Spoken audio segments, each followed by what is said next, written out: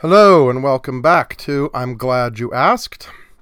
I thought we'd return to the idea of cool words, seeing as there are so many of them. Last time, I posited what goes into making a word cool: sound, meaning, and in some cases, etymology.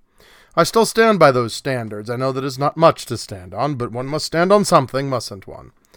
Last week, in episode 5, I brought up a couple cool words, so let's revisit them here. The first one I'll talk about is oeuvre.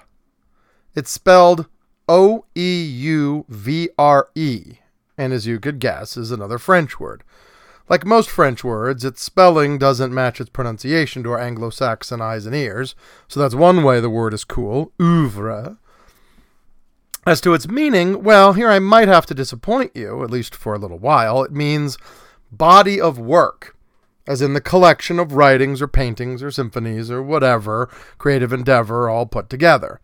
So we might say the oeuvre of William Shakespeare if we were referring to theater, or the oeuvre of Mozart if we were referring to music, or the oeuvre of Tommy Wiseau if we were referring to just god-awful movies. Now, before you hit the stop button and reevaluate just how amazing this podcast truly is, let me tell you that you know more about this word than you think. How? Well, I'm glad you asked. I'm sure you've had a little snack before a meal before, yes? Or been to a party where there were these little appetizers on plates. Maybe it was canapé, which is a little decorative bit of food, usually arranged artfully on bread or toast. But anyway, I'm sure you know those little appetizers are also called hors d'oeuvres, which is spelled H-O-R-S, new word, D'-O-E-U-V-R-E-S. Sound familiar? You bet your ass it does. Same word. Hors d'oeuvre means literally outside the work of the meal. Now that's neat. To reach our next cool word, we have to take a fascinating trip. I'll begin where we will end, with the word itself. A delightful word, one of my wife's favorites. So this one's for you, my darling. The word is cattywampus. Just saying it makes me feel like an educated country bumpkin. Cattywampus. It means pretty much what you'd think it would mean. Out of kilter, discombobulated, messed up, disordered. My pug Eddie got into the dog food, so now the whole kitchen is cattywampus. So already we got a kick-ass word. I could stop now, and you listeners would have gotten more than your money's worth on this word. But there's more, so much more.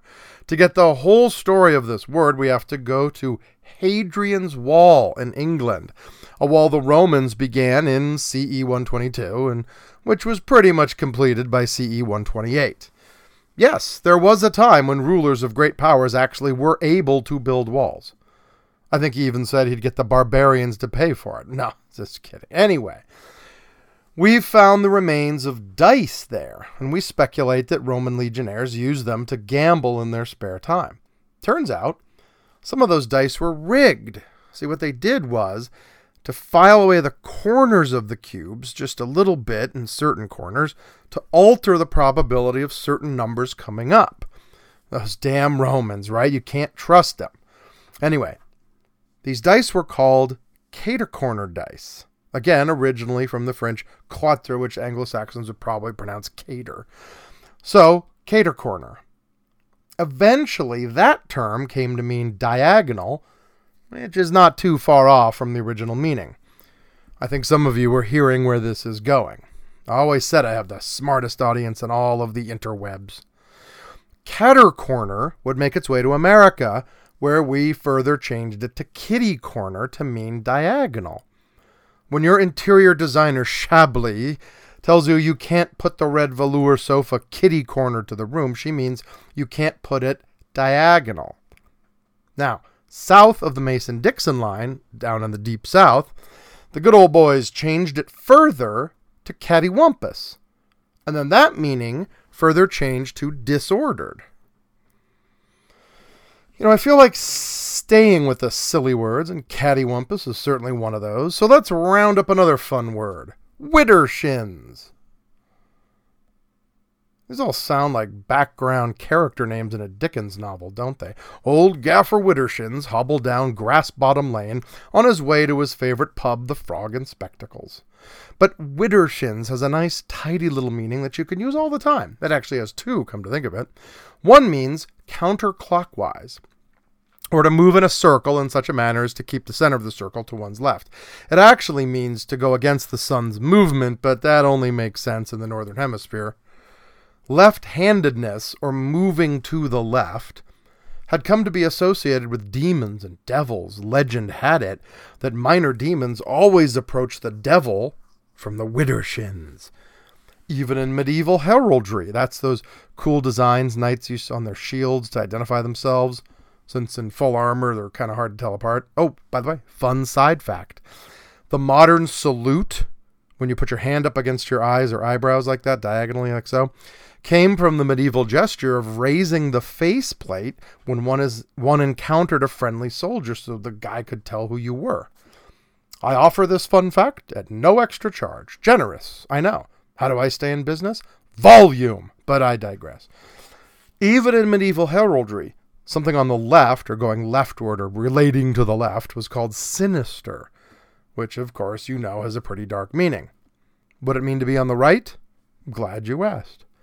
Dexter, as in dexterity, or the word ambidextrous, as in having two right hands. Being left-handed myself, I don't like these prejudices. I hardly ever consort with the devil, though it's true that when we do meet, we shake hands with the left hand. Speaking of devilry and the left hand, did you know that it is considered proper in the Islamic faith to wipe one's anus with the left hand, not the right? Presumably using some kind of paper, of course. And when stepping into the bathroom, one should step in with the left foot, and when exiting, out with the right foot. So again, we have that left-handedness prejudice. So, Widdershins, moving in a leftward manner, or counterclockwise. But before it developed that evil meaning, it had a much more innocent one which I bet you could use almost every morning. It just meant that state of your hair when the locks seem to fall the wrong way. In other words, a bad hair day. When your hair is Widdershins, it's also cattywampus. And that's my oeuvre for today.